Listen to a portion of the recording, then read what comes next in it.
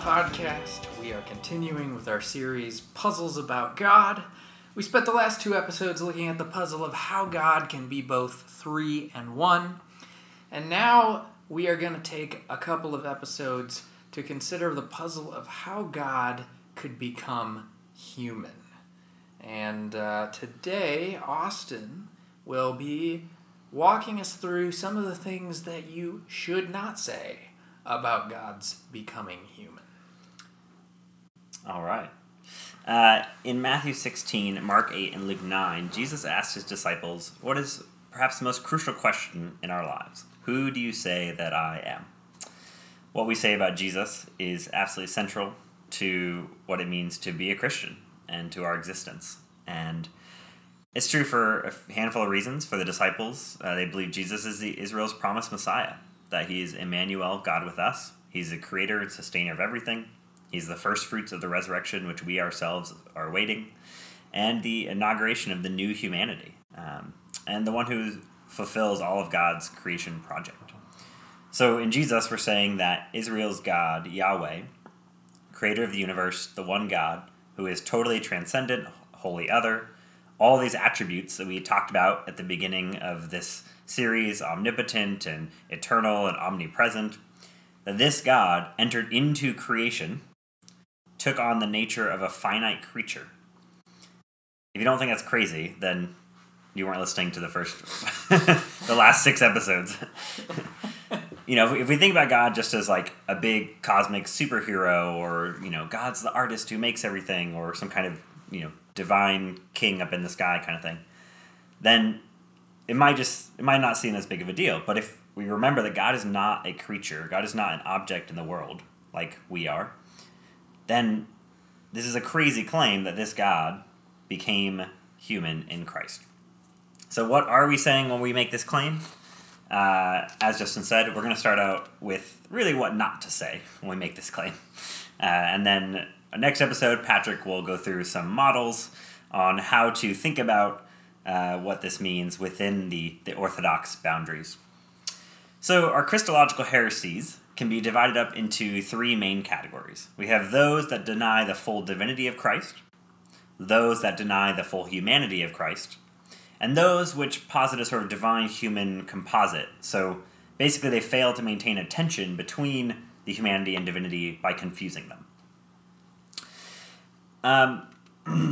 So again, what we think about Christ is really central to how we understand what it means to be a Christian and the rest of our theology, right? This isn't just metaphysical speculation or the church fathers being these pedantic control freaks.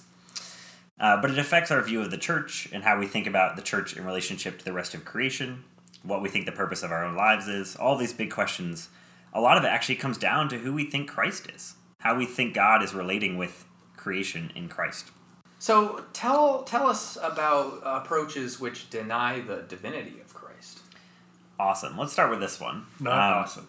This is not awesome. Don't deny the divinity of Christ. Let's be clear about that. But excellent segue, Justin. way to really hone us in. First one, really simple. The Ebionites were a 1st, 2nd century Jewish sect, which basically just said that Jesus was a good man, a good teacher, but they denied the virgin birth and denied that Jesus was pre-existent, that the Christ came into being just like any other human, and that's it. So it's like pretty common belief these days, right? Amongst non-Christians, people just say, I think Jesus was a good moral teacher, but I don't think Jesus was God. Exactly. So, great guy, got some good things to say, but, just pretty much just the average Joe. Average Jesus. Okay, but here are 2 bigger ones that kind of get us into the early church debates. So first one we actually mentioned already briefly with the Trinitarian episode. And this is Arianism. Uh-huh. So Arius, as I said before, was a presbyter in the Church of Alexandria, so a leader in the church there in Egypt. And again, his teaching was trying to defend the transcendence of God. Right? He's trying to uphold this monotheism, that there's one God who is holy. And in the end, Arius was forced to conclude that Jesus Christ, the Son of God, had to also be a created being. And this ended up creating a discussion around this concept of the essence of Jesus. So we have this phrase maybe you've heard before, the homoousios. If you remember from our Trinity discussion, that ousia is being or essence. So homoousios is same being, same essence. So the Son is of the same essence as the Father. This is the orthodox conclusion in the discussion. Whereas Arius would say that he is homoousios, that he's of like essence as the Father. So he has some divine attributes, more of like a demigod kind of thing, but he is not actually God. If that makes sense. Mm-hmm. So kind of a lesser deity shares some of the divinity, but is not the divine. He has a god-like essence, mm-hmm. but not a divine essence. Exactly. So sometimes you'll hear this articulated in the creeds of Jesus being consubstantial with the Father, literally having the same substance or same nature as the Father. Mm-hmm. And as we mentioned before as well, this is basically would describe the view held by Jehovah's Witnesses today, that Jesus is special, maybe the highest creation or something like that, but isn't actually God. So that's Arianism. So second of these in this category of denying the full divinity of Christ is Nestorianism. Now, Nestorius was the bishop of Constantinople and about in the early 5th century. And there was a debate about this language of Theotokos, which is a name given to Mary, the mother of Jesus, and it means a God-bearer. So Mary was called the God-bearer, the one who literally gave birth to God. And Nestorius didn't like this term because he thought it implied that the baby in Mary's womb had only this one divine nature or divine person, and he was trying to distinguish between the human person and divine person in Christ. And so he proposed the use of the term Christokos, Christ-bearer. And basically what he was trying to do was maintain this distinction between the human person and the divine person. So he didn't want to say that the divine person was born from Mary, but only the human person was born from Mary. So if you think about this, now you've got two persons, the human person who's being united with the divine person, but they're remaining separate. And so what this ultimately does is it says that Jesus isn't fully divine. Because he's instead of being a divine person, he's just in some way united with a different person who's a divine person. Yeah, you've got God the Son, or the Word, and you've got Jesus, the human guy walking around who was born of Mary, and there's some important connection between them, but they're two different people on that view. And that's not the union that we're talking about of one person with two natures. Right. Exactly. Which gets me to our second creedal formula in this part of the series, and that is the hypostatic union. So if you remember from our Trinity discussion, we had one ousia, three hypostases. Well, in Christ, we have one hypostasis, so one person, but two natures. So we have one person, which is a united human divine person, and two natures, a divine nature, so all that is God, and a human nature, all that are humans, of course, or all that humans are, of course, without sin. But in Nestorianism, we not only have these two distinct natures, so we have the human nature and divine nature, but we actually have two distinct persons, human person, divine person, and that these are united in the sense that they're sort of coexisting side by side in the person of Jesus, but Jesus is not the divine person himself.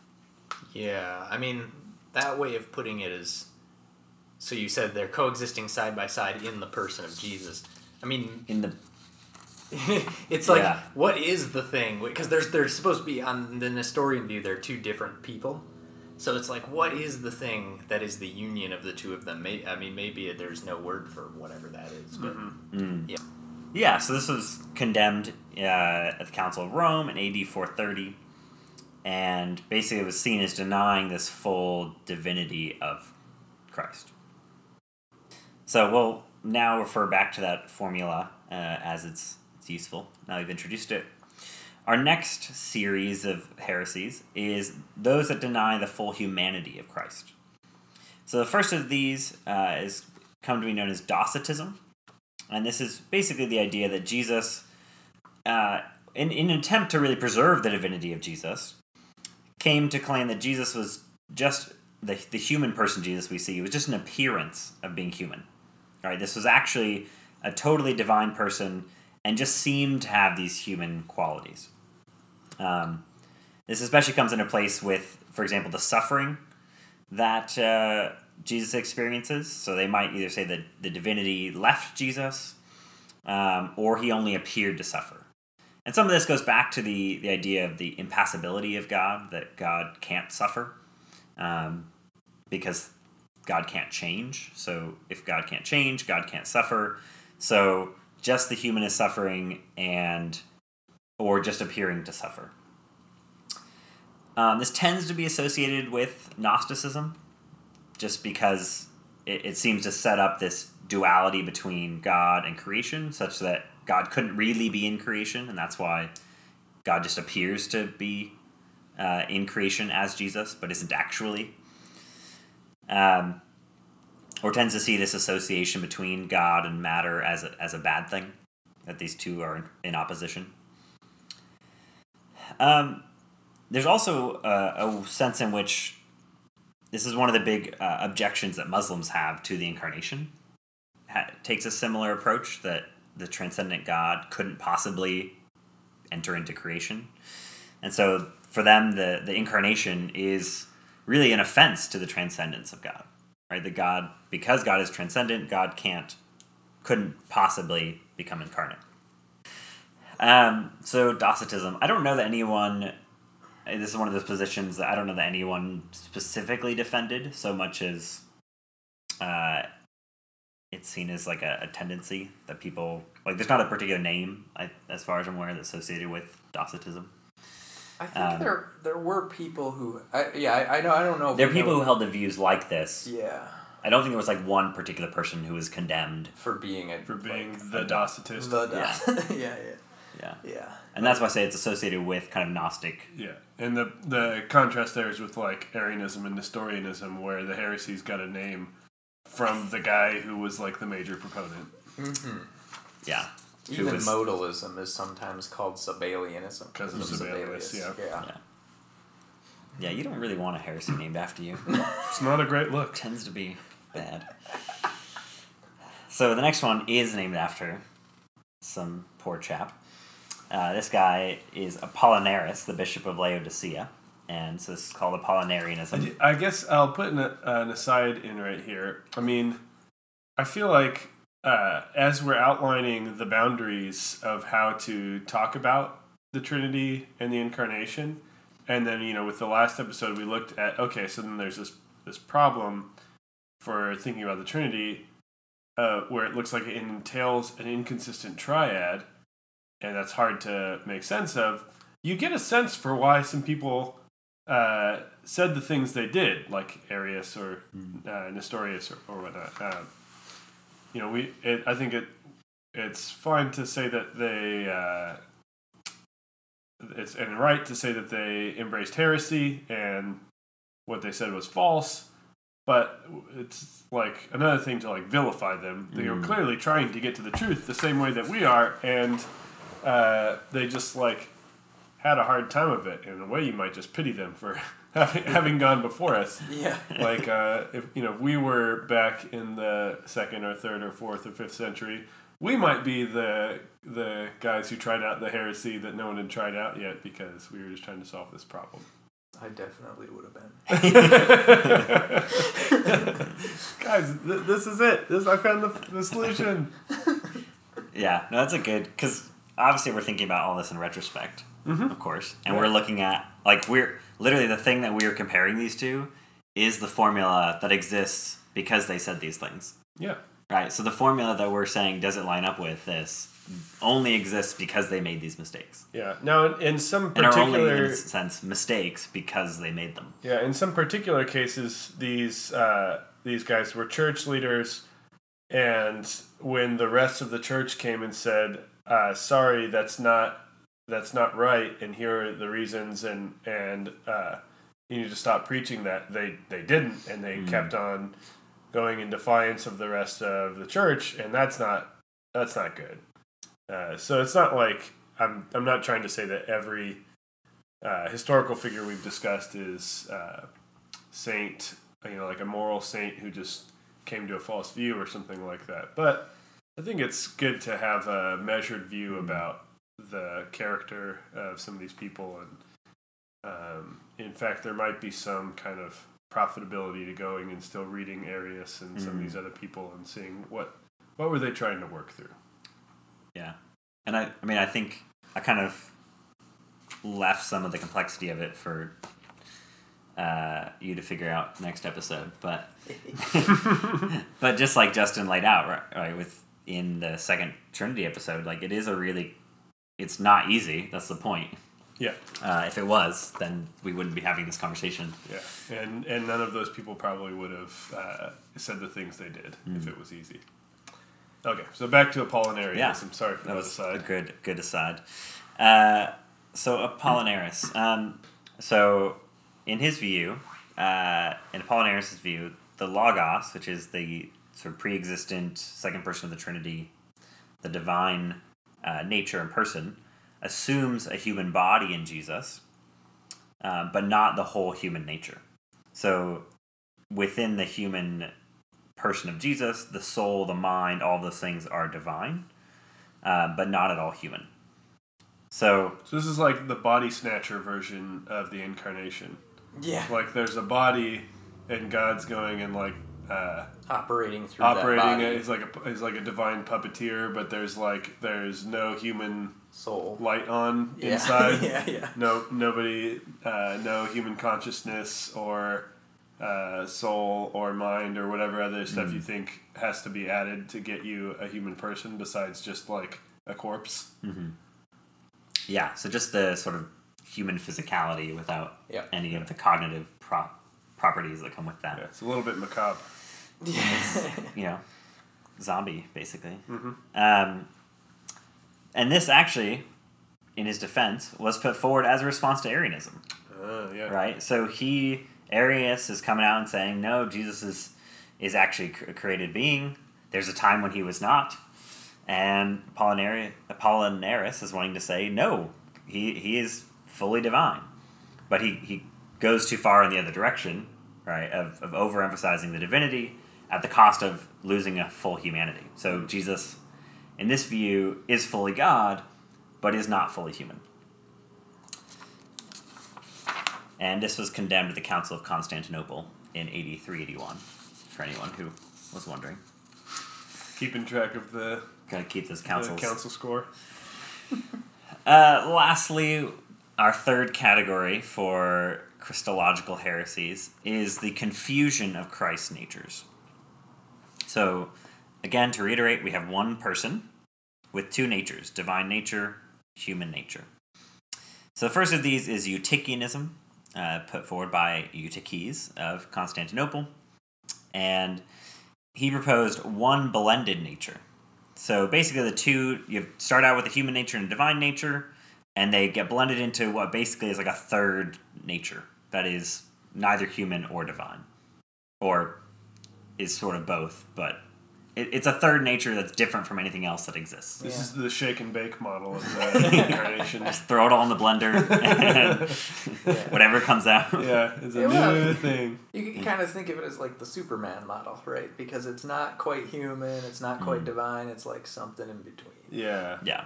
That's really how the best way to understand.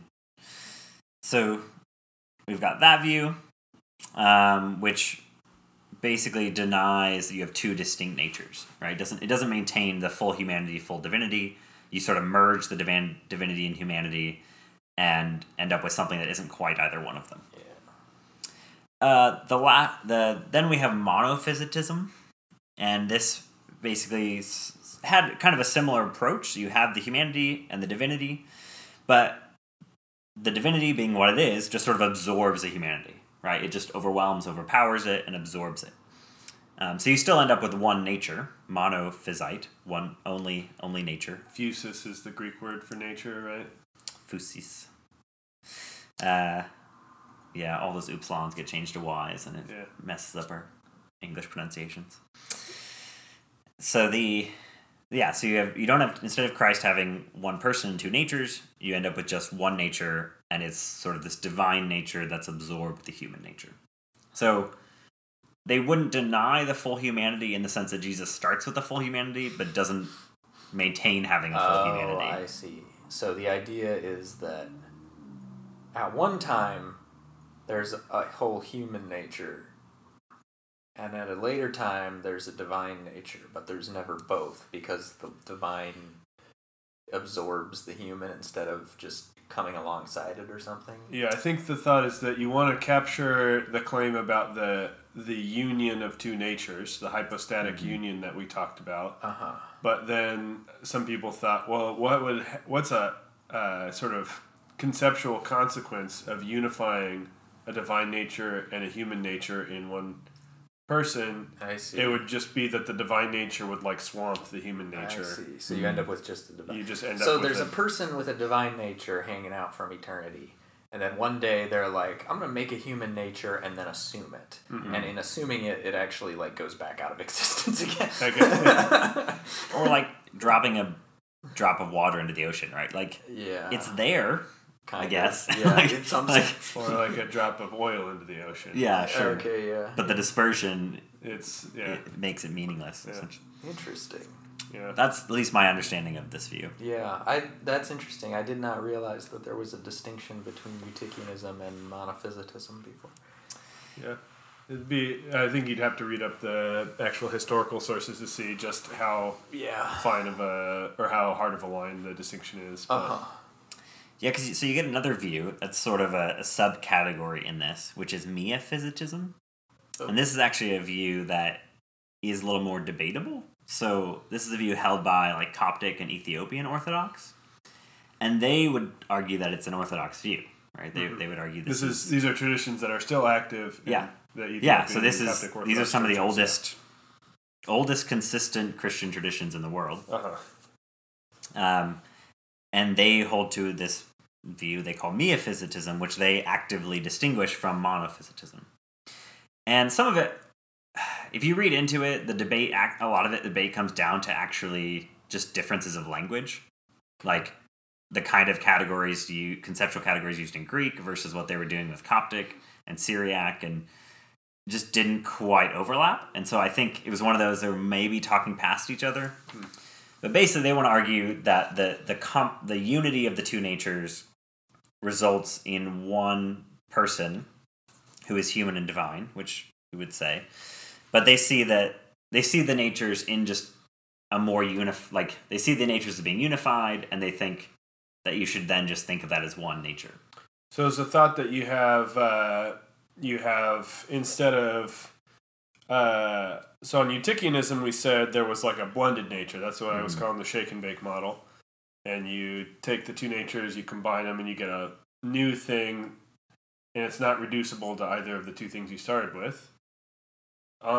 Is miaphysitism the view that like it's like more of a building block view? Like you have two natures, you stick them together like Legos, and now you have a new nature, but it has two composite parts that are these other natures. Okay. Yeah, so the unity is one of composition, not of blending. And so it's composition rather than mixture or something like that is maybe the way to think about it. So really the difference between this view and the Orthodox view, this view and the Orthodox view, at least as it's usually interpreted, I would say, is whether or not the two natures together compose a third nature, or if it's just you got two natures. They don't compose anything. So that one's, people did split over that, but it's somewhat debatable how strongly that should be thought of as being heretical. Yeah, in fact, it's Or not should it clear that it would be inconsistent with any of the ecumenical creeds to say that, oh, there's a nature which is composed of these two, nevertheless discrete natures, a human and a divine nature. It would be like adding something to them, but not clearly contradicting them. And they might even see something like that the hypostatic union, like the one person, is the composite of the two natures, or something like that. Where you have one, you still have the same three concepts, right? Two natures, one person, but the two natures are the distinction between a nature and a person, I think that becomes a more blurry distinction. Oh, I see. So they might not be using those same conceptual categories.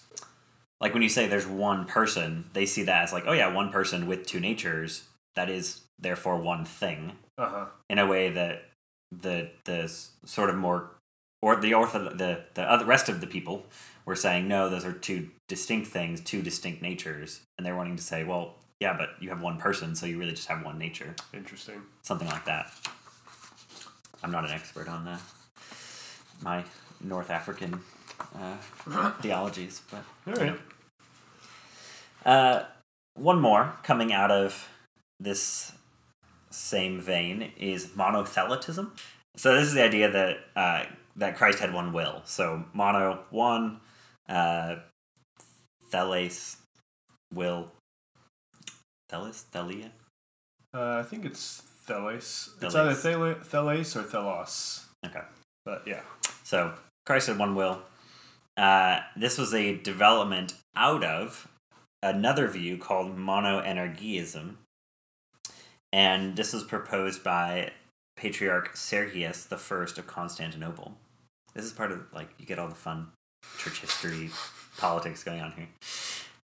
Basically, he was trying to avoid this conflict between divine and human agency. Yeah. Right. So the question is, like, could Jesus sin? Could Jesus sin? Or and could Jesus? Yeah, I mean, I think that's probably a driving question. Yeah, and do you end up with this picture of Jesus as almost like a divine human schizophrenic? Mm-hmm. You have like two different consciousnesses with two different wills, one that can sin, one that cannot sin, and then they're in conflict. Yeah, which we'll talk about more of this kind of worry for some models of the Incarnation in the next episode, but it's definitely something to think about. Yeah, so that's sort of what he's trying to avoid, and there was this proposal of monoenergism, and this was seen to contradict the idea of two natures because they thought, well, energia is a part of nature. So energia is like a sort of like the efficient cause, the driving force of a person. Yeah, it's like it's a activity or an energy, the driving principle behind the person's actions.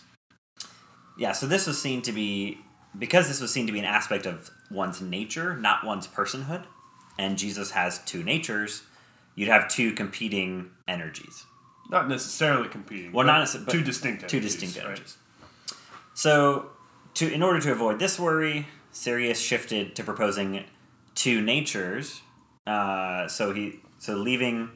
Leaving aside monoenergia. So he's like, okay, there are two energies, that's fine, but there's just one will. So there's one will that's uniting or directing the two energies. Mm-hmm. So you've got two sort of agencies or acting forces, but one will that's directing them together. This was condemned in the late 7th century with the proclamation that Christ had two natural wills, two natural energies without division, alteration, separation, or confusion. Why is it bad to deny that, or to say that Christ only has one will? The reason this distinction is here is again goes back to this whole thing of nature and persons. Will was conceived of as being also tied to nature. So just like energies go back to nature, so if Christ is human nature, divine nature, then he has two energies, if you use the Greek terminology there. He also then has two wills, because will is also something that is part of nature, not part of personhood. Yeah, and here's an intuitive way of thinking about it, is if Christ only has one will, what kind of will is it? Is it a divine will or a human will? Well, if Christ only has one will, it's got to be the divine will, because he's had a divine will from eternity. So when Christ assumes a human nature, it's not like he's going to lose his divine will and gain a human will, like swap them out or something like that. So then, if there's only one will, it's got to be the divine will. But then, what you're saying is that Christ assumed a human nature, but not the ability to make human choices. But that's part of what it is to be a human, is to be able to make choices in a human way. And if Christ can't do that, if Christ can't will things humanly, then Christ didn't become fully human. And that's the thing that a lot of the councils were really concerned with trying to preserve, is that Christ was fully God and fully human. So yeah, I think that's like the intuitive kind of reason why it would be bad to say that Christ only has one will. All right, so we looked at 3 different forms of heresy around the nature and person of Christ. So we've got one person, 2 natures, and we looked at those that deny the full divinity of Christ, those that deny the full humanity of Christ, and those that sort of create a fusion or blending of Christ, so that he is also then not fully one or the other. Next episode, Patrick is going to look at some models for how we can positively think about how 2 natures can be united in one person. That's right.